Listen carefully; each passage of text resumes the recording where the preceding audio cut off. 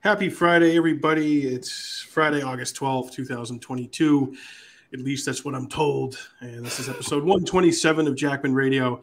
And I'm excited to welcome a fellow New Englander, a fellow Franklin Pierce University alum, I assume an Irishman, a fellow Irishman. Oh, you know it. Judging by the name. But it's Mr. John Donahue. He's a musician. He's an actor. He's all around an interesting guy. John, how you doing, man? Thanks for joining Jackman Radio. Of course, man. Happy to be here. Thank you for having me on. Yeah, doing great. Doing great. My son is going to be born any day now. You know, things are good. You were saying that, we might have to see about the interview because you got the missus is expecting very soon. Yep. Excited, man. Excited. Cool. And I like the name. Are you announced the name, or is it still a secret? No, it's okay. Jack Carter Donahue. Jack Carter. I like that name. It's got a good. Yeah, I figured. Yeah, I figured if ever it needs a pen name or anything like that, he's got it. Yeah, Jay Carter. Yeah. And Jack Carter is Jimmy Carter's son. I think his son or his grandson. He has a son named Jack Carter. Yeah, so, I didn't know that. That's pretty good company. It is. Yeah, I'm a Jimmy Carter fan. Yeah, I mean, it's tough not to be when they tried to give the guy a really bad rap because he basically just kind of looked at the country and was like, hey, guys, this is going to wear out sometime. So we just got to can we at least talk about it? And they were like, boo this man. Boo this man. I want my styrofoam McDonald's containers forever. Boo this man. Fuck you and your solar panels. He does, man. He does get a bad rap, but I defend him, man. I mean, he did his best, and you can dig into the October surprise that happened with the Iran hostage situation. Sure. And Bush, H.W. Bush and company and all those fucking slimy dudes were involved in that, and it really it rat fucked Carter and his reelection. Well, chances. Of course, when Reagan took office, that's he took all the credit for solving that problem. Right. It was almost politically, it was almost genius of those guys to be like, no, we're going to sabotage it. We're going to make it look like he's the bad guy. And then right at the end, when you win, we're going to take credit for it. Pretty much. Yeah. Oh, yeah. There was fuckery going on. Well, what a lot of people don't realize about H.W. Bush, who was, Reagan's vice president there for 8 years, is he was, deep intelligence and, just a shadowy kind of dude and operator all over the world going back to the 50s. And, they named the fucking building down there that I drove past recently when I was down in Virginia. The CIA is called the George H.W. Bush Center for Intelligence. So, I feel like the Bush family saw what the Kennedy family was trying to do.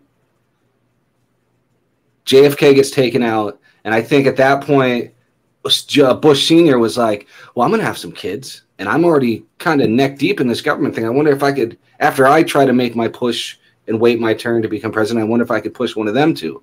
Because that's strange. It's strange to have a dynasty like that where you had Bush Sr. from 89 to 92, and then you had Clinton for those 8 years, and then you had Bush's kid. That looks.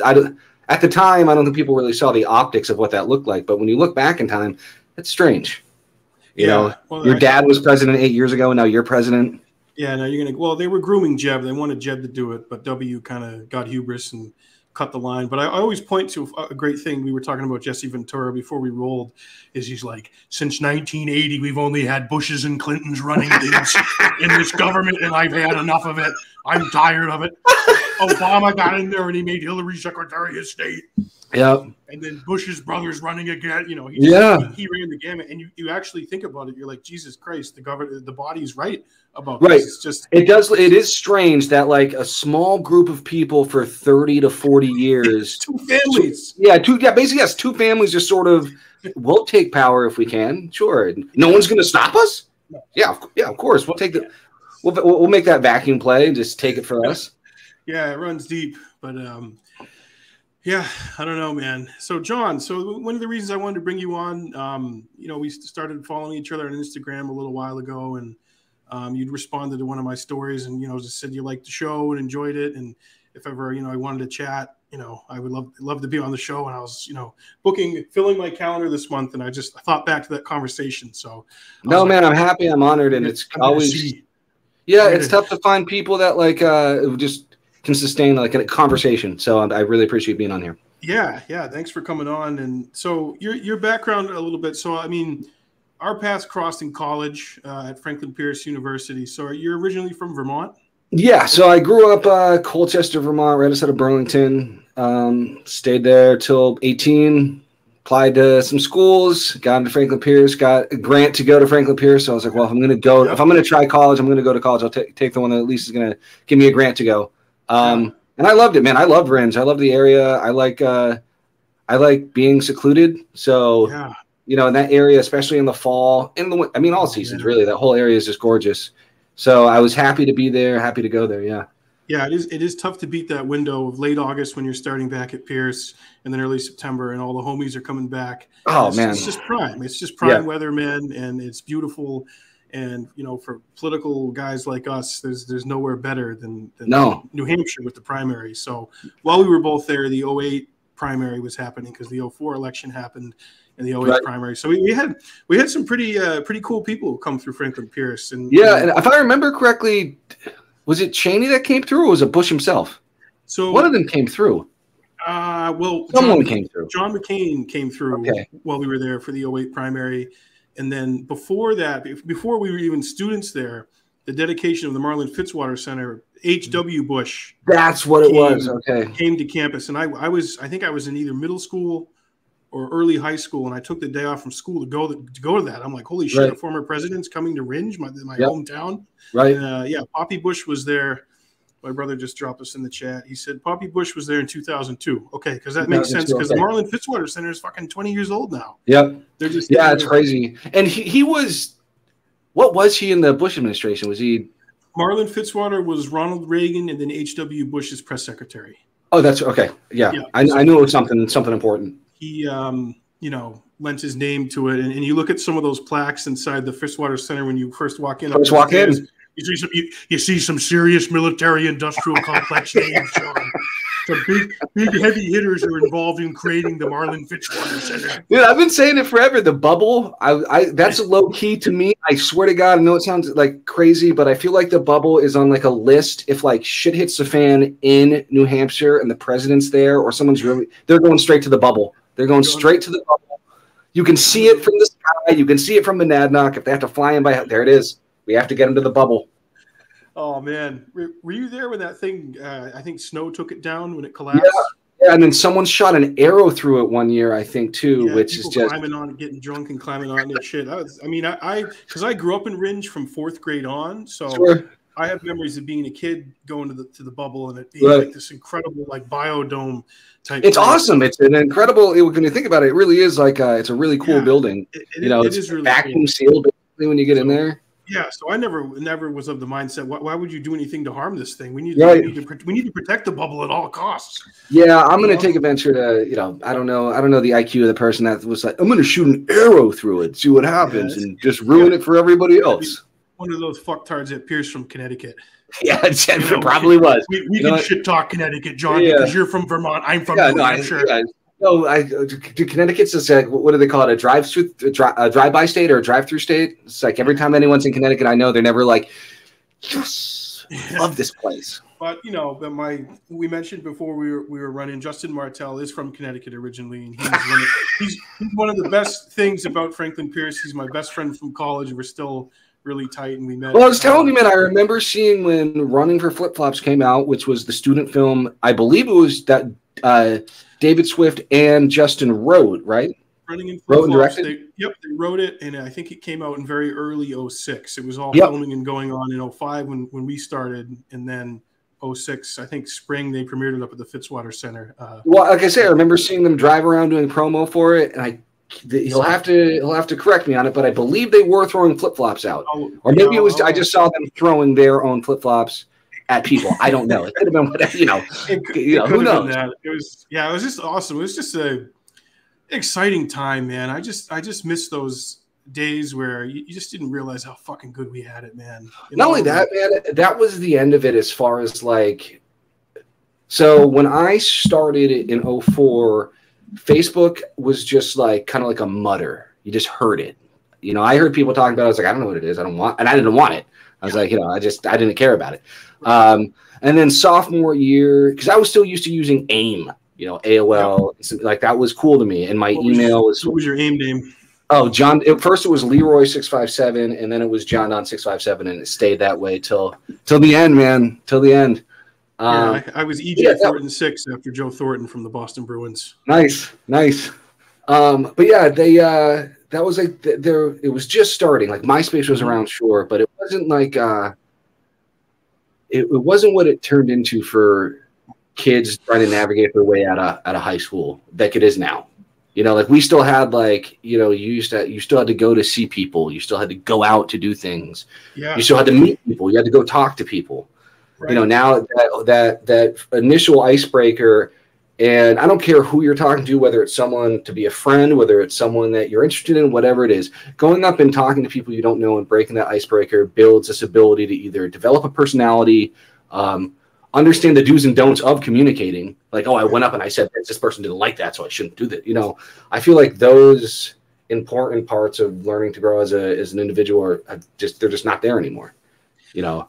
Yeah, I'm worried for kids, man, coming up now, because exactly the whole mode of communicating and connecting and getting to know people is just, it's now in the screen and emotionless on the phone. Yeah, exactly. And I just watched this. This really creeped me out. I watched I think it was 60 Minutes Australia that I watch a lot. The algorithms got me, you know, because I was watching an Olivia Newton-John thing. May she rest in peace. R.I.P.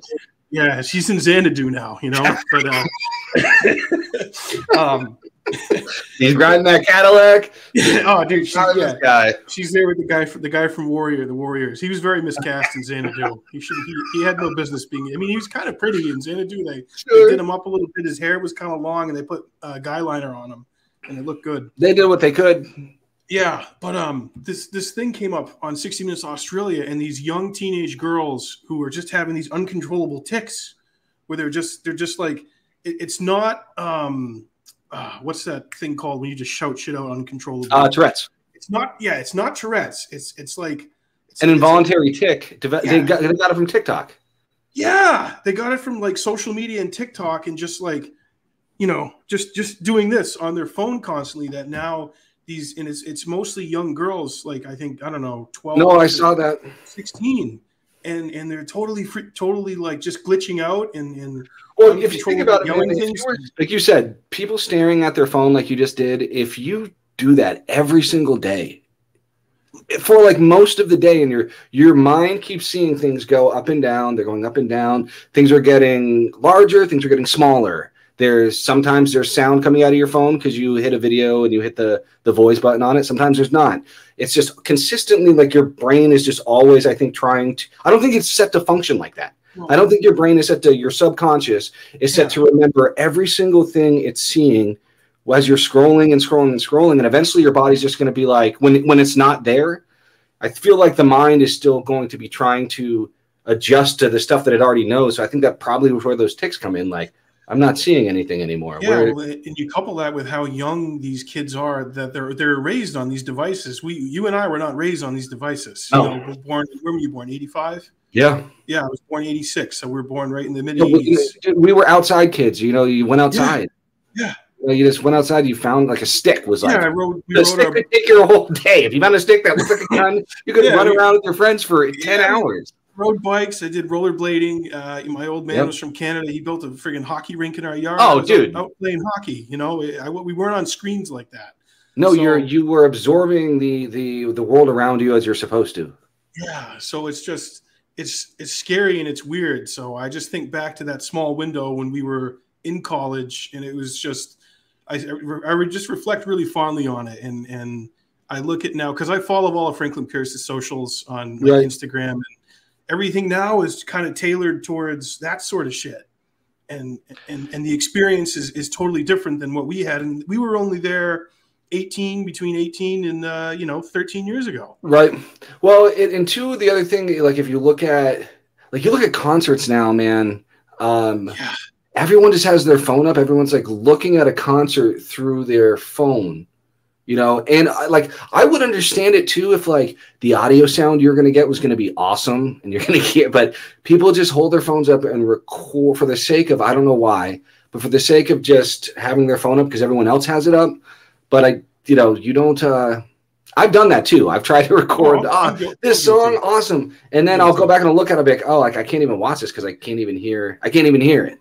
You know, and during that whatever 4 or 5 minutes of song, I wasn't really present for it and enjoying it, and I spent all this goddamn money on this ticket to be here, and I went through all this trouble. I dragged my fat ass to the show. I gotta get up at 8 a.m. for work tomorrow. I'm not gonna be home till 1 a.m. Right, and I had my phone up the whole time. And you know, I understand too. You know, like the world evolves, right? Remember, everyone was like, "Hey, don't play video games," and now video games are awesome. You know, people are making millions of dollars doing it. The internet's going to be nothing. I'm going to keep my old way of holding my files, and then I'm not going to use email. That's a fad. You know, all these things. I understand it changes, but I think there's no oversight or just like idea of what's going to happen when everything meets a head. You know, is anybody even going to care at that point? You know, right. Well, I mean, the joke. I don't know how much of a joke it is. Everyone's going to be in the metaverse in a pod. Yeah. Hooked up the tubes, eating fucking mealworms from Klaus Schwab. Look, I know. Yeah. What's his theory? The Great Reset. That's his theory or his concept or something. The Great Reset, John. You will own nothing. You will be happy. You will love it, and you will love it. That's what he said. You will love it. You will eat bugs. Oh, it's eerie. And you see like influencers and stupid brain dead celebrities pushing this shit, you know. Of course, we're gonna go meatless. It's like, fuck you, man. As long as I'm here, I'm gonna eat that steak. Well, and on top, look, also, they're the biggest hypocrites you're ever gonna meet in your entire life. Like, isn't it hysterical though? They'll go to like climate change. Like summits in their private jet, and then show up in like an armed like SUV, and then get up and then tell us. Like, you guys need to stop leaving the lights on. You understand? Do you get it? You need to stop, and you need to stop eating meat. Now, excuse me, I have to go get in my cavalry of Suburbans to go get on my it just comes off so disingenuous. And also, we don't want you to have guns as I get in with my armed security team. Right. To burn up all these fossil fuels. Right. You know? It was like when, I don't know if you remember when, God, it might have been summer of 2020 when that Chaz zone out it was either Seattle or Portland went up, right? And these are people that are like anti-government, like no borders, blah, blah, blah. You know, the first thing these people did to protect themselves was set up a border with armed guards, and then they saw they wanted to know who was coming in and out. And I was like, I don't understand how you guys can't see the irony. I don't understand how you guys have only been here 3 days, and I can't understand how you don't see the irony in just the basic idea of just general safety. Just general safety. Just like, look, anybody's welcome to come here. Anybody's welcome to come here. Anybody. It's just there are channels. You can't go into any other country like you can come here. If I tried to go to France and I was just like, hey, I'm coming in here. No, they're gonna be like, no, you're not. You're going home. You're going wherever. We're gonna figure out who the hell you are and what you want to do here in our country. Right. Yeah. And that doesn't seem like an outrageous request. Now, I do understand that there are people that are involved in that decision making that maybe have ulterior motives. I don't know what it is, but for the most part, I feel that that's a normal process. To say, hi, guys, I'm here. I'm not originally from your country. I love your country, and I like what you guys do here, and I'd like to come be a part of it. And for the most part, people are going to be like, okay, cool. We just needed to know that. Just needed to know that. Because what usually happens is if they show up and they claim asylum, they're let go. They never show up for any of the dates, and never show up any of the appointments, and then that's even more dangerous for some of those people because now we have no record of them. If their family calls here, we're like, we saw them once, we don't know where they are, you know. It seems like you can sort of snowball out of control into sort of what's already going on now, you know? Yeah. That issue is just the immigration thing and the border. It's a mess. It's a freaking mess. And if you say anything that's even that doesn't resemble open borders, people are like, you're a xenophobe. Oh yeah. You're this. It's like, no, it's just the rest of the world seems to understand that concept. I don't understand how that is controversial. Right. You know, and the more hardline people will be like, it's to stop the flow of drugs. It's like, sure, drugs do come in, but the majority of the drugs, it's from the ocean, from those giant chip containers. Right. Cocaine and all that comes in through that. Yeah, the ports. The ports, or people, as I say, or people just throw it over boats. Yeah, whatever it is. Yeah, they airdrop it from a plane, or some come in from the border. Of course, you would be stupid not to deny that reality, but it was just kind of a talking point. It's a talking point that's used, and people are absolutely hysterical on both sides of that argument. I know it's like it doesn't need to be as difficult as you're making it. Yeah, it just doesn't have to. And that's especially as of late, man, in the last 10 years. No, maybe the last 14. No, maybe the last 14 years. Ever since Barack Obama took office and the right lost their mind, they just couldn't believe they lost that election. They couldn't believe they lost that election. They pulled out all the stops. They went and got a woman to be VP. They were like, "This is going to do it. We need something." You have a charismatic, intelligent black gentleman who's able to win over these crowds. You have Joe Biden, who at the time wasn't the Joe Biden he is now, but Joe could go out there and kind of get people going. And then the right was like, "What do we do? Who's going to be our VP? What are we going to do to sort of shock the world?" And they bring out Sarah Palin, and bless her heart, she's tried to do what she could, but it's just you weren't going to beat that machine of Obama at that time. And I don't think the Republicans ever recovered from that. So when they had a chance to throw someone like Trump, who, if everybody remembers, nobody liked him when he first came around. All those Republicans were like, "No, this guy is a charlatan. He's a thief. He's a joke. He's a joke." No one took him serious. And then when the National Convention saw, oh wait, like this guy's actually getting steam, and the roasting is working. I was explaining, we were talking about this before, man. He roasted himself to the White House. Little Marco, Lion Ted, Crooked Hillary, low energy Jeb. You're very low energy, Jeb. And that's one of the things I absolutely love about Trump, though, is that he did that to these established career, morally bankrupt and corrupt, holier than thou politicians. Well, of course, because his mindset was like, you can tell the world that I'm corrupt, sure. But if you think I'm not going to put it back on you guys, like the world already knows who I am. They know who I am. They don't know who you are. It took a corrupt gangster like Donald Trump to do that, to point out the other gangsters. And because I like the idea that they were always trying to spin, and you saw it. You saw it with Ted Cruz up there. You saw it with Jeb Bush. They would be like, Donald. I can't believe this is not how you talk in politics. Donald. This is shameful. You are making a mockery of this, Donald. And he loved it. He was like, "Yeah, of course I am. Like, you guys are trying to tell me I'm the worst person up here. You guys all have skeletons in the closet. So don't just try to. And if you guys want to keep playing with me, I'm gonna ante it up. I'll go nuclear." And he did. Oh, he did. He brought a nuclear weapon to a knife fight. And I love that he had probably donated to pretty much everyone on that stage. Of course, at some point. Running. Mm-hmm. And he's like Rand Paul, who I liked, who I actually endorsed in the 16th primary. He was like, "Boy, Rand, you're having a tough night tonight. I gave you a lot of money. You're not doing so well."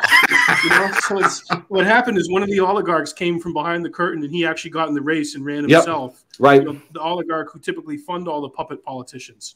Well, this is what happened too. Remember, they go, "Hey, this is how ridiculous it was, man. How ridiculous it was." They looked at him and they said, "Hey, if you don't get the Republican nod, are you opposed to running as an independent?" And he was like, "Nope." Yeah, we'll see what happens. Yeah, we'll see what happens. Exactly. Will you endorse the eventual nominee if it's not you? He's like, "I can't promise that. We'll have to see what happens." It's just like, oh, I love this. Look, like him or not, man. Here's what it was. It was good that America got to see that these people don't always have the best interest of Americans at heart, right? And sometimes these guys go up there, and I think people are tired of the phoniness that comes with the speeches and just all of it, just like kind of that, like, because we've seen behind the curtain at this point. We know it's not perfect. We know we're not a perfect country. We know we're trying to do everything we can. The people of the country are not bad people. Okay. They're just people that are in power above us that are making decisions that they're not thinking about you and me. They're not thinking about us. None of them are. I would venture to say that 70% of current serving politicians are just there because they like the attention. They like the doors being held for them. They, exactly. And then there's 15 of them that sort of play the fence. Maybe they have a conscience, but they usually, wherever the money's going or what serves them, that's the direction they're going. And then there's 15% on both sides that generally want to make a difference and sort of believe in the structure of democracy and aren't just there to enhance their own wealth or status. Like being from Vermont, obviously I love Bernie. I don't agree with everything he says, but as far as an individual that's currently holding office, look, man, the worst thing they could get on that guy was that some of the people that were in his campaign were like bros and acting very bro-ish. And then that after like 40 years of being a politician, he bought a $600,000 summer home up in northern Vermont. Like that, the media could not. Here's Bernie Sanders telling everybody they need to stop what they're doing, and the guy lived at the same house for like 60 years in a residential. I know where he lives. He lives right up the street from where I used to live. Just a neighborhood, suburbs, just a nice neighborhood. He goes to the Hannafords, used to go to the Hannafords, where right across from where I lived. I'd see him there on Sundays. When he was running, every now and then he'd have the Secret Service in there with him. Yeah. But for the most part, he was there by himself, approachable.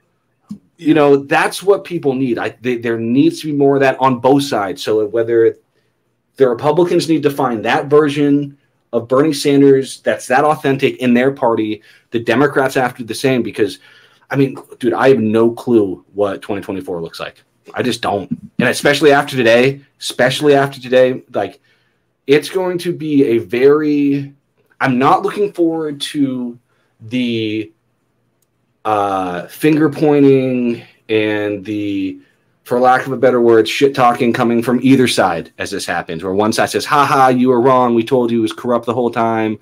The other side saying, no, he was never been corrupt. He's never lied. Like, I don't want to hear from either of those people right now. Man, it's going to be a lot of noise. Yeah, Bernie. I met Bernie a couple times, and he's, I equate him to like Ron Paul. He has a set of principles that he believes in, and he's stuck to them his entire career. Whether you like him or not, whether you agree with him or not, you know what he's going to say. He stands, and he's clear. He stands on principle, and it doesn't make you a lot of friends. But I think it's an admirable and lacking quality and trait that we have in the American political landscape. And you're right, man. I mean, right now, even in office, I could only name a few names. I think of Thomas Massie from Kentucky, who's a kind of liberty-minded Republican from Kentucky. Yep. I don't agree with him on everything, but man, he's really good on foreign policy. He's good on marijuana policy. And that's liberties. Like you were just saying right there, man. Republicans need to sort of come out of the religious. I'm not saying that you can't be religious. That's not what I'm saying. But I'm saying if they can appeal to more than just that, right? Because what's one of the biggest criticisms that people have always had of Republicans? When you think of a Republican, right? Like, oh, it's probably like a middle to upper class, church-going person, right? Not always, but at least when I grew up, from the boomer generation, that's kind of what it was. And if they can, and there are Republicans that have tried to break it. There are nutbags that, like Madison Cawthorn, who just tried to break it. You went the wrong way. Yeah, that's Hell on Wheels, man. It really was. It was like, hey, we're going to try to break the sort of what conservatism means to, like, we don't even know what it means with that guy. You know what I mean? Yeah. But if they can break it, like Thomas Massie, The Body, Jesse Ventura, people that are coming to terms of what the new world looks like. The new world is weed friendly, right? Yeah. It is. The new world is weed friendly. The new world is equality for, equal marriage, all of it. That's what it's going towards. And they're going to start losing people if they keep it up. Yeah, big picture, man. Most Americans agree on that shit, and they just find the little wedge issues to keep us all wound up and fighting with each other, whereas reality, big picture stuff, man, we're pretty much all on the same page, and we're largely just live and let live the life you want to live. Yep. Don't bother your neighbor, and just find happiness and be free to exist the way you want to exist. And Yeah, I mean, it's just it's off-putting, man. Politics is off-putting to a lot of people, but it's important though. You know what I mean? As off-putting as it can be, it's so important right now, especially right now, because we were talking earlier. We're at this crossroad of okay, every generation coming up now, and maybe this has been the case since really 2012. Anybody born after 2012, technology is it. That's it. Yeah. Cell phones, laptops. Eventually, I think you're going to wind up seeing everybody's going to have iWatches. It's not even going to be a cell phone. You're not even going to have the cell phone anymore. I think everything eventually is going to be iWatches and Bluetooth. You pay for something, scan it. Someone needs to call you. You need to answer a call. You just talking to your phone. We're going to get microchip too, John. I know. Don't you know? I've already gotten microchip. I got the vaccine, the booster. I've got 4 microchips flowing through me right now. Yeah, God, yeah. People who say that.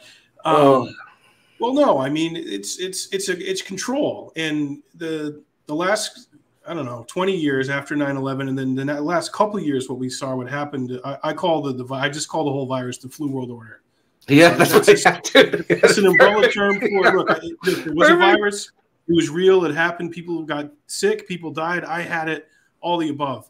But my umbrage is just the further consolidation of power that the state took during this crisis. Oh man, and how they collect our data and how they monitor us and squeeze people even more and pushed us even more into a total technocratic fucking control grid. And if you can't see that and be honest about it, people weren't paying attention. Yeah, well, you just said it, man. You just nailed it right there. People weren't paying attention. People still aren't paying attention. Yeah, like it's crazy. Like and I don't know who it is. Okay, I don't know who to describe that is seeking this power or seeking this control. I don't know if it's a global institution. I don't know if it's just the United States. I don't know if it's us and some allied partnerships. I don't know what it is, but there is someone that is consistently trying to every single day, make you forget about everything that's going on. Yeah. Through your TikTok, through your Facebook, through the news, man, just through... I had so much fun this afternoon going back and forth from CNN to Fox to see how they were reporting what was happening, right? CNN was like, he's bring him to the gallows. He's selling nukes to the Chinese, right? And then the right was like, we just don't know what to say. Because this is the thing. They've messed it up so badly that when they were explaining what was in the sealed warrant today, they had some attorney on Fox that was literally like, I'm holding my hand up to the screen right now, was holding up the receipt list of all the stuff they found at Mar-a-Lago just so the viewers were like, hey, we're not making this up. This actually happened. This is what we found. I know we've been kind of confusing the last 6 years trying to figure out who we're supporting, but this is real. This happened. This isn't a QAnon drop, whatever it is. So yeah, it's just who's that? Just nobody's paying attention anymore, and everyone's trying to capitalize on it. They've eroded people's ability to grasp just the very fabric of what is real, of what reality is. People have totally different realities now. Forget about just having a policy disagreement or we disagree on this issue. People can't even agree on what reality is anymore. Yeah. What gender is? What it's. I mean, wondering who the who is. I don't think it's like a handful of people sitting around a table. I think what happens is there's mechanisms and levers of control that exist in every country around the world. And overall, the overarching thing that binds them and connects them is that they have to control populations of millions of people. And there's a couple of ways to do that. You have to do that whether you kill your population, you imprison them, you execute them, you throw them in camps, or you just distract them and you psychologically wage warfare on them 24/7, 365. And that's what's going on, and that's what's done. And you look who controls the media and who owns it. It's a handful of corporations, right? Who control what we see, what's coming out. So, I have a small YouTube channel. Other independent people do. We're pushed back against that. But like you said, man, there are people and entities and powers working overtime to distract, to memory hole and to stop people from critically asking questions like, what the fuck just happened these last 2 years? Right. Well, you think about it too, man, right? So sometimes when you go, here's an example. Okay, so you remember probably the summer of 2020, I think Trump had just gotten over COVID, and they did like the cognitive test with him, right? And they were like, we're going to say 5 words. And then there's that hysterical clip of him just pointing out stuff he sees. Persian, letter, dog, China, Diet Coke. And then they said, Mr. President, they said, sir, do it backwards. Dog, China, Diet Coke, Ivana, Putin's peanuts. Okay? I remember that though, John. I do remember that. It was just, dude, and it was like, and they asked me, they said, say these 5 things back to me. And he was like, camera guy, shoes, microphone, president. You know, it was just all the things he saw right in front of him. But the reason they do that though, is they give him, I think they give you 5. And they do that because the mind is only meant to, or I think is only meant to remember so much stuff at one time, right? So if there's all this horrible stuff going on in the world, but you're consistently scrolling through TikTok just over and over and over again for 2-3 hours, whatever was going on, it's not that you're not going to remember. It's just not on the forefront of your brain anymore. And it might pop up. Someone might say something that may make you remember it or whatever. But I just think everything we use as far as technology goes, the amount of information your mind and your body is trying to comprehend is unnatural. And then, like you were saying earlier about the young girls that were developing like tics because of it, you know, that should be sign number 1. Like, okay, maybe our kids' brains aren't supposed to try to absorb so much endless information.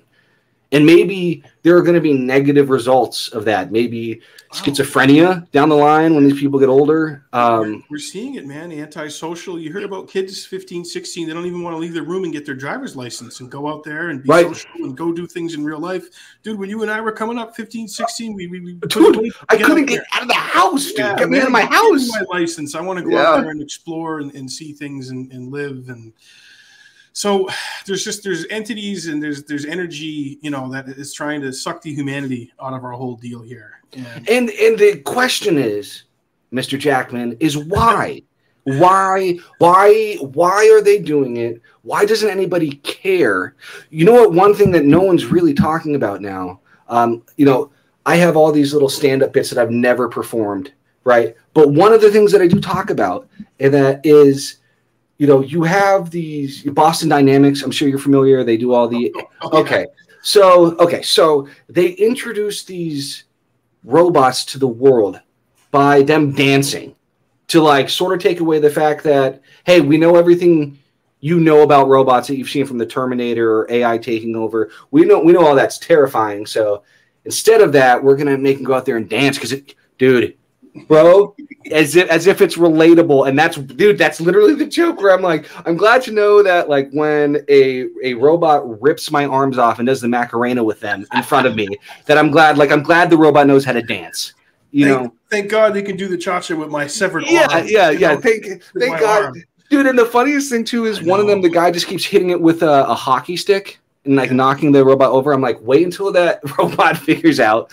Right now, that robot's sitting there being like, I don't know how to rip your head off, but as soon as I'm programmed to like lift something, I'm gonna rip your head off or push me to the ground. But yeah, they make people laugh. Look at these robots. Look at them dance. Yeah.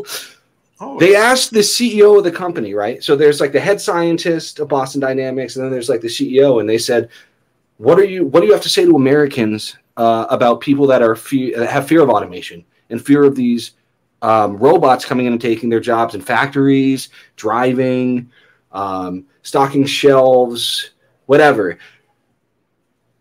The CEO of the company, I can't remember his name, but he looks at, I think it was Anderson Cooper, because Anderson Cooper's response after this was equally as insane. Okay. So he goes, well, sure. Yeah. Jobs are going to be lost. Yeah. But I don't think people are thinking about this the right way. Okay. Because think about how many new jobs are going to be created for, I guess you'd call them robot wranglers. And Anderson Cooper goes, robot wranglers. And he's like, yeah, some guy's going to have to be in charge to make sure the robots, on point, making sure the boxes are all landing everywhere. And Anderson Cooper looks at him and goes, after he says, he goes, amazing, simply amazing. And I was like, simply amazing? That's what your response is? His answer to your question of what do you have to say when people are terrified that they're losing their jobs, his answer to you was like, yeah, they're going to lose a lot of jobs, but we're also going to create just a few jobs. And you said that's great. That's the solution right there. That's amazing. But it is something to be concerned with, right? I remember seeing self-checkout lines in grocery stores back in the late 2000s, being like, this seems problematic because what happens first off, I think it's ridiculous you make me scan my stuff. At least give me a discount if I'm scanning and packing my own stuff. As a company, you should take 10% off every person that comes to. That's what I mean. Every person that comes to scans their own stuff and puts it in the bag, take 10% off their pay. That's neither here nor there. But I remember thinking then, being like, people, this is the start of it. Like, they don't need people to do that job anymore. What happens when they don't need people to paint? What happens when they don't need people to drive? Eventually, I think even cops, right? Eventually, I think drones are going to come in.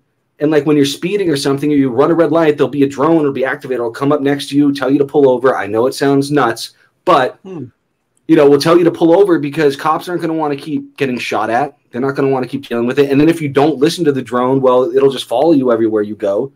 Imagine like it automatically being able to lock onto your car.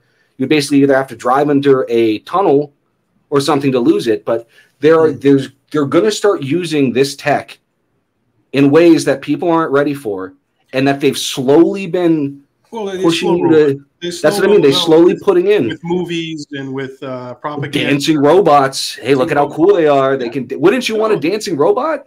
Yeah, you want that, right? Have you seen the dog? So we put it. Thank you. Until we mount rocket launchers on its shoulder. Put ARs in both of its hands. Both of its hands.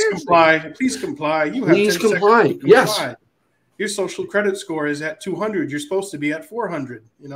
And look, people think that's crazy. It's not. It's not. It's John. It's InfoWars. It's total tyranny. They're taking over. Listen, they all want a machine with brain, with flesh, folks. They want to turn your penis into a cyborg. Listen, they just buried him, huh? They just buried Mr. Jones. They said, yeah, he might be able to pay that. Maybe he'll be able to scrounge up that 4.2 million. Maybe through friends, family. Maybe he's got it already. But we're going to hammer him down with another 45 million. I think it was punitive damages afterwards, emotional and punitive. Yeah, we're going to hammer him down. So anytime he ever makes money, because he's going to be paying restitution for the rest of his life. So anytime he really does anything, everyone, some people are going to get the percentage from it. Now, here's the deal. He dug himself that own grave. You know what I mean? Look, man. I knew people who were close to him when he was doing that. I'm like, someone tell him to just fucking knock the Sandy Hook shit off. Yeah, that was too wild. This is bad, man. There's a difference between being like a troll, you know what I mean, and sort of being like the other side, you know what I mean. And then there's intentional cruelty, which even though he says he's sorry, he didn't mean. Like, what did you think was going to happen? What did you really think was going to happen when you know who your followers are? You know how a section of them are really, that is their life. That's they are. It's paranoid schizophrenic. It's their identity. Everybody is part of the. Everybody's part of the cog. Everyone's a crisis actor. The people at the grocery store are crisis actors, folks. Crisis actors, man. And I couldn't even imagine what that family went like. I mean, you lose your kid, and then you get in position. Yeah, people showing up at your place or screaming at you, your work. Like, no, man, that wasn't the way. And the unfortunate part about that is he had some interesting points. I get yelled at all the time for saying this, but like I'm tired of like not being able to speak things that just sort of make sense. The guy had some points some ideas that turned out to be true, some points that should have been listened to and were, sort of spot on.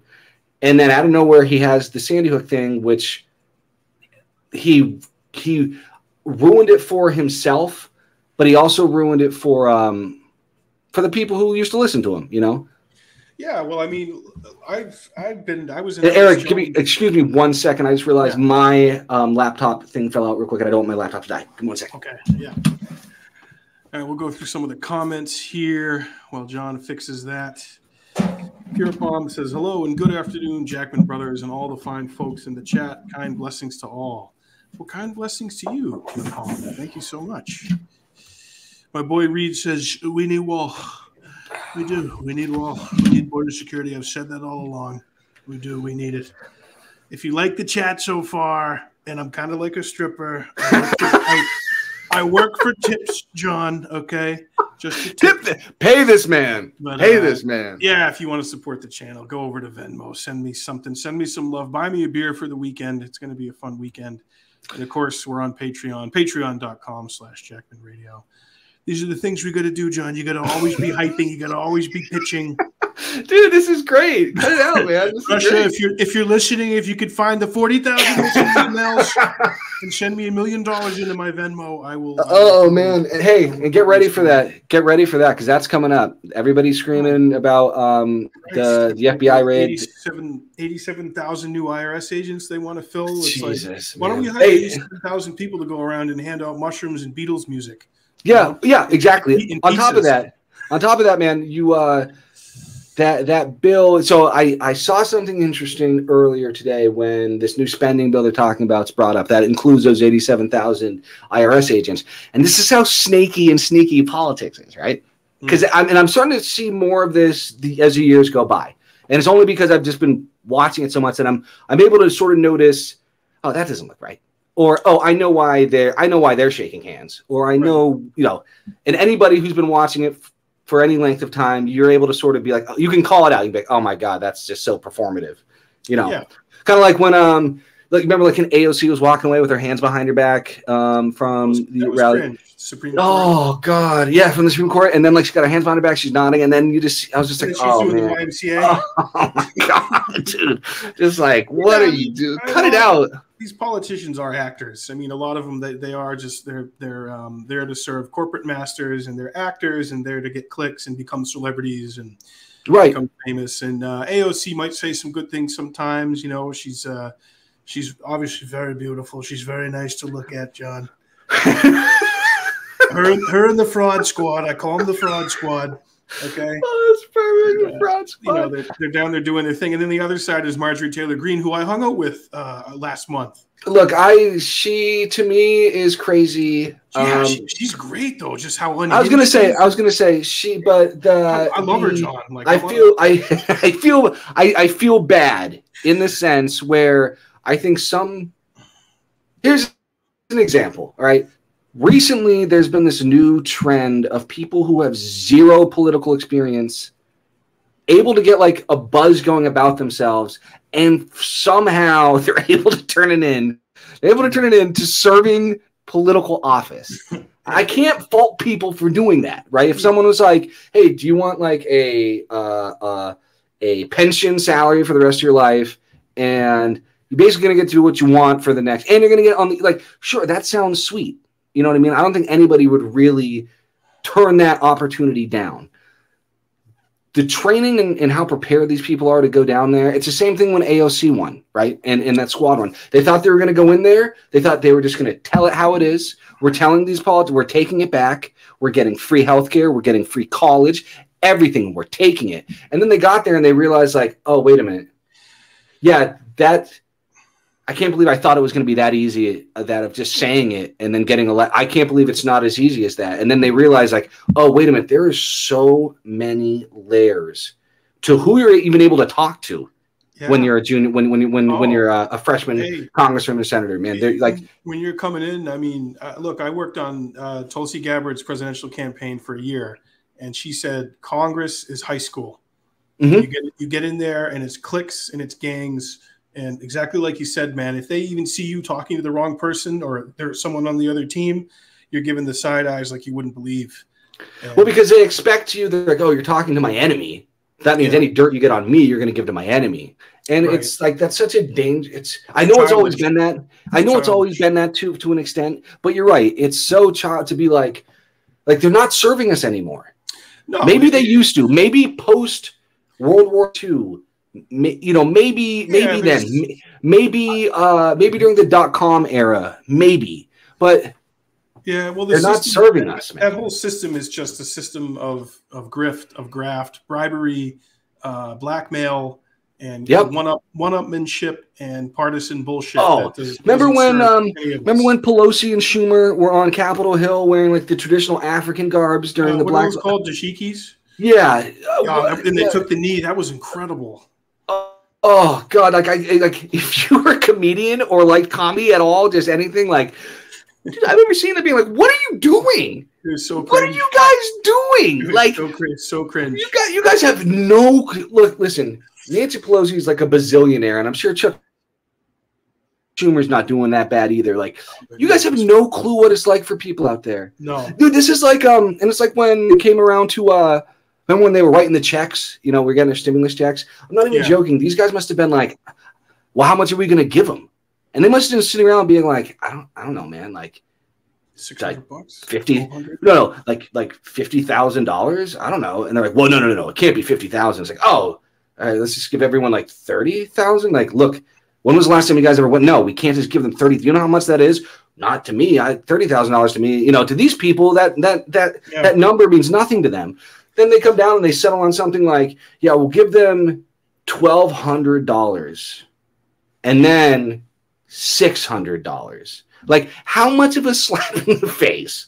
Oh, it was a mushroom slap to all of us. And I get it. Like, sure, you guys could have gotten nothing, right? That's like it's like, well, no. What if you brought the total, like, because I think it was anybody who made under $150,000 qualified.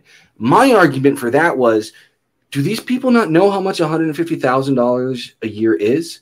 Like, if you're in a household income, if your household is ready to collapse afterwards and you've been making this X amount of money for so long, like, I'm sorry, like, that's your problem for mismanaging, but people who are struggling shouldn't miss out on something that is going to help them out a little bit more. You know, if they brought that down, let's say they brought that down, then people even 100,000, we're going to bring it down to like that would have been, I don't know the exact math on it, but I'm going to guess that probably would have been at least another $1,000 for the families who really needed it versus like some families that were like, hey, did you check the mail today? Oh yeah, we got a check from the IRS or something. And they open it like, oh, cool. You know, they deposited $1,200 into our account. We didn't need it, but cool. We got it anyways. Right. Yeah, I just think they're so not disillusioned, but just out of touch. They're disconnected, man. Yeah. Remember when who was it? Which politician went to the was it George Bush Sr. who went to the grocery store and like didn't understand how to. He didn't know what milk costs and how to like what the scanner was. Right. That's what I mean. So H.W. Bush. Okay, so you look at those are the people right there, right, that are trying to figure out what struggling Americans need. Some guy that doesn't even know how to walk through a grocery store. Yeah, you know what I mean. These are the people, you know, and I know he wasn't involved in the decision making, but people like him were involved. These are people that. When was the last time they drove a car themselves? A lot of them, they're disconnected, and a lot of them are just corporate-owned, soulless, hookers, prostitutes for corporations, for pharma, for defense, for energy. 5 of the big, lobbies, and then you throw in foreign governments who own people. You know, the Saudis, right, have a lot of influence. Israel has a lot of influence. And a lot of property here too now, China, and I guess China's buying up a lot of property here, a lot of farm property here. That's what those people get precedence, and then the American people are down maybe like at the near the bottom. Right. So, and there's a comedian named Joey Diaz who's on the Rogan podcast. Oh, Diaz and is great. I mean, as far as the storytelling, as far as stories go, man, it's just the way he can deliver an outrageous story. It's the voice, it's the tone, it's the attitude, it's everything, and it's just him. You know what I mean? It's just him. Oh, it's authentic. But he was saying, I think it was during the lockdowns, but he basically said, because he was talking about how especially out in California, right? I've never been there, but read enough about what's been going on there, especially recently. And the people out there, from what I've gathered, that 2 years was like the biggest shit show a state could have ever possibly been. Like with people telling people you can't do things, people of influence telling people to stay home, you can't go out anywhere. If you go out somewhere, you're a murderer, you're contributing, flatten the curve. Right. But meanwhile, these people are like, well, I mean, we have the money for all of our COVID tests, and we have the money for so we party. Oh yeah, you guys can't. There was so much of that stuff that was happening. Gavin Newsom was out at the nice high-end restaurant drinking wine. And when you... We're losing you there, John. There we go. Can you see me? Yeah, it's still a little... the image froze on the screen. Well, we'll put up some comments while John's trying to get that fixed. Let's see. Yeah. Hollywood for ugly people. That is what politics is. Yeah, I've heard Roger Stone say that, and a lot of people say that. Oh, I think you're back, John. I see you. Sorry about that, man. That's okay. It's all right. It happens, you know. Your metaverse pod is acting up right now, John. Listen, no, the power is to be they're the ghost behind the wall here listening thing. Yeah, we need we gotta go see what these guys are talking about. All right, let's see. Mike wrote, Alex's war documentary is worth watching, the one about Alex Jones. Sweet. I did watch it, man, and it's really good. Okay. It's definitely worth watching. Like I said, man, like... Oh, well, we lost John. We'll see if we can get him to come back in. But, yeah, we were talking about Alex's War, documentary there about Alex Jones by Alex Moyer, this gal who made it. She had like unprecedented access to Emmerich. We call Alex Jones Emmerich because that's his middle name. My family's High German. Middle name's Emmerich. Infowars.com. Operation Paperclip. John Birch Society. Anti-communist warriors. I had this all going around the dinner table when I was growing up. I had this kind of assortment of people. They were patriots. They loved the country. They loved America. They love freedom. They want to eat steak. They don't want to eat bugs that Klaus Schwab puts in their mailbox and sends them. They don't want to do that. They don't want to take a bioweapon and put it in their arm. Let's see if we get John back here, if his connections come back or not. I see you, John. Let's see. Can you hear me? Thanks, Brostein. Yeah, I can hear you. Okay, cool. I think you're back. Yeah. Sorry about that, man. If I timed out on that. Oh, dude, no problem, man. It happens. Yeah, so it's crazy where things are, but we got to remain optimistic, man. We got to have. Yeah, no, look, you have to, right? The hope is I think enough people are sort of seeing how outrageous things have been getting and things have been going. It's going to take. I mean, it could take a decade, man, for things to really sort of level out, like fully, completely level out from the anger and flat out hatred that's, I mean, half the country has for the other. Actually, I wouldn't even say half the country. I'm going to say probably, I mean, it's up there, man. It's probably 40% of the country hates the other 40%. And then like-minded 20% people are trying to pull people back to somewhat of what resembles a center line. Just a center line of reality. You said it before, man. You said it earlier on in this podcast.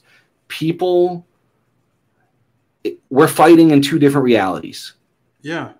Right. You know, and reality, shared reality. That's what I mean. It's just like basic like, look, I understand that you reserve every right to feel any way you want to. Absolutely. To be any person you want to be, anything like that. Right. But it's a murky line sometimes when science is it used to be science is everything. You know what I mean? It used to be like pay attention to the science, right? Pay attention to the science. Yeah. Biology doesn't seem something that is like negotiable. Yeah, like negotiable. Like it seems like it speaks for itself. It doesn't seem like there needs to be any explanation for it. So, but if again, you were talking earlier as well about them trying to find issues to really keep people distracted and keep them forgetting about the crooked banks, that keep them forgetting about the fact that they never released Ghislaine Maxwell's Black Book or Epstein's Black Book. They just didn't release it, right? Isn't that crazy when you think about it? You think look, they wanted to release Trump's warrant because the public had so much interest in it. That's what Merrick Garland said. Merrick Garland was like, there's so much interest in the public to see this warrant, we should release it. I feel like people would want to know who was on Epstein's fuck island, basically, you know? Oh yeah, pedophile island. Well, I can tell you who the people are. They're world leaders. It's Bill Clinton. It's Ehud again from Israel. It's and can you believe people were saying, "Hey, you guys got good news. You guys, don't worry about 2024. We got Big Hill coming back. She's coming to the rescue." And she tried to dip her foot in there, and people, I think finally enough people were just like, look, there's going to be the people around her that are going to be like, go get him. And then most people, I think, though, at this point are going to be like, go away. Yeah, like, just die. Look, just die. I will never forgive, I don't know if it's her or Debbie Wasserman Schultz. I don't know who I won't ever forgive, but there's in that 2016 campaign for hers and in the DNC, just in general, throughout that whole process when, I mean, it was pretty evident, maybe not as much in 2020, but it was pretty evident that Bernie Sanders was the strongest case, at least for momentum and getting people out. And I know their fear was, and it was kind of true. It kind of happened in 2020.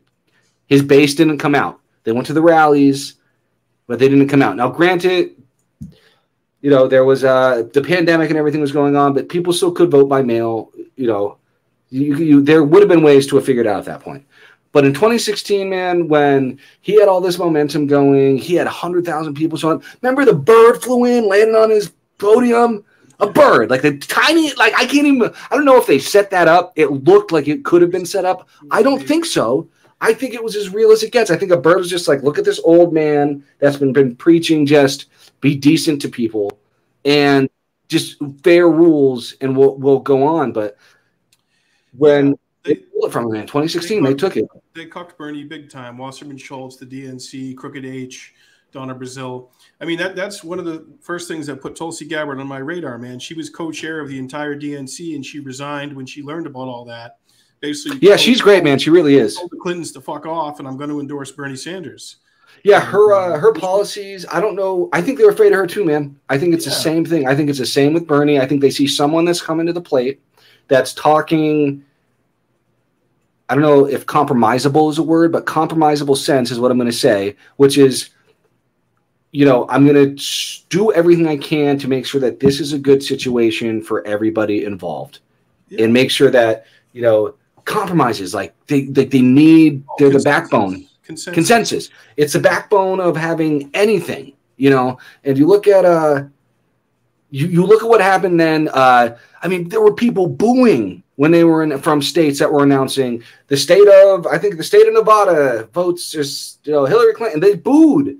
People were booing. They were just like, no, that's not what the people want.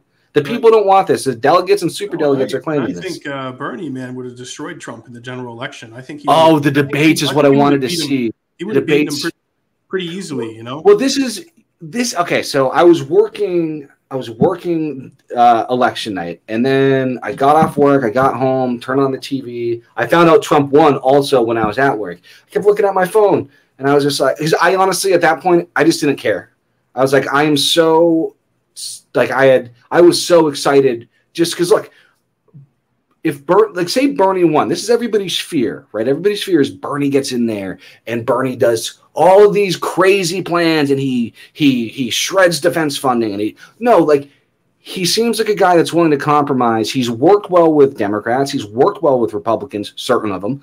But it seems like he would have gone in there and he would have called everybody on their gigantic campaign donations. I feel like he probably would have tried to sign some executive order saying that's like, we're not accepting dark money in political campaigns anymore. That's not a bad thing.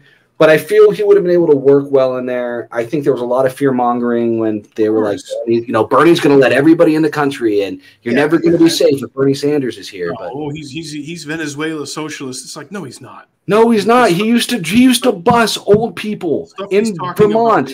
Pretty little of the road, just reasonable stuff. Right. He used to bus old people from Vermont that couldn't afford their prescriptions in America, he would bus them up to Canada. All these old people would show up once a month. He'd bus them up to Canada, and then he'd bring them back. Like, show me any other politician that's cared enough to even get on a bus with people, a public bus. Okay, just show me one of them. Yeah. Any serving senator that's gotten on a public bus just to ride from one stop to the other, you won't find it. He didn't get on Jeffrey Epstein's Elite Express. He took the bus. He took the bus there. Yeah, no, Bernie. There's a lot of things I admire about Bernie. And dude, you look at I don't know if you're familiar with I call her the voice of America, Lori Lightfoot out in Chicago. Oh, Beetlejuice.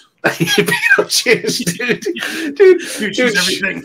Dude, she's the craziest lady out there. But recently, she was like to help combat inflation. Like, she didn't know what to do. So this was her thing. She was like, I'm going to randomly mail out $150 gas cards to a select amount of people, $7 million worth of gas cards that are going to be mailed out to help combat inflation.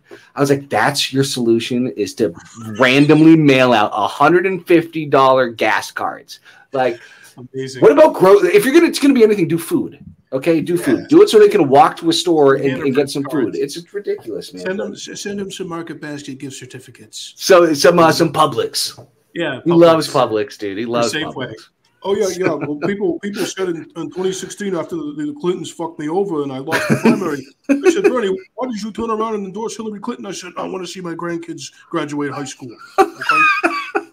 They said, "Here, take this lake house in Lake Champlain. We'll give you Lake Champlain. You get to live."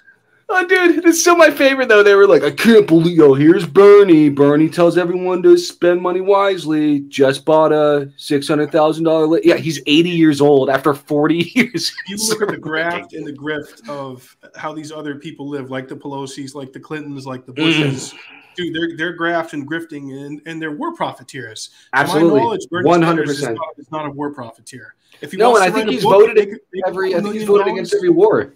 If he wants to write a book and make a couple $1 million that people want to read, that's great. Right. Go ahead. And look, I trust him more with a couple $1 million than I trust, John Kerry. Hunty. How about my son Hunter, John? God bless his soul. He's the smartest man I know.